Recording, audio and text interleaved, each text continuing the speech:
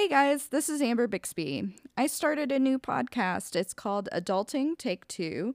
Each week, I have a different guest come on my pod and describe what their late teen years, 20s, and early 30s were like.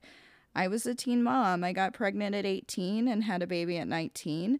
Now my kid is 17 and I'm 36.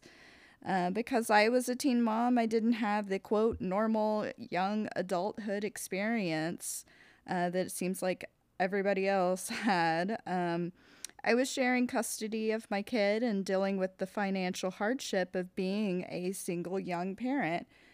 You can hear more about my background on my stand up album called Teen Mom, available on all digital platforms that have digital comedy albums on them. In each episode of my podcast, my guest shares stories of their young adulthood with me, and then they give me recommendations for things that they think that I should do now that my kid is approaching adulthood, and I'll have more time to focus on me and have some of those experiences that I missed out on. New episodes are released every single Monday.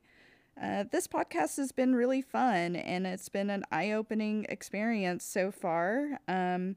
It's a journey, and I'm really excited about it. So I hope you tune in to Adulting Take Two with me every single Monday. Thank you.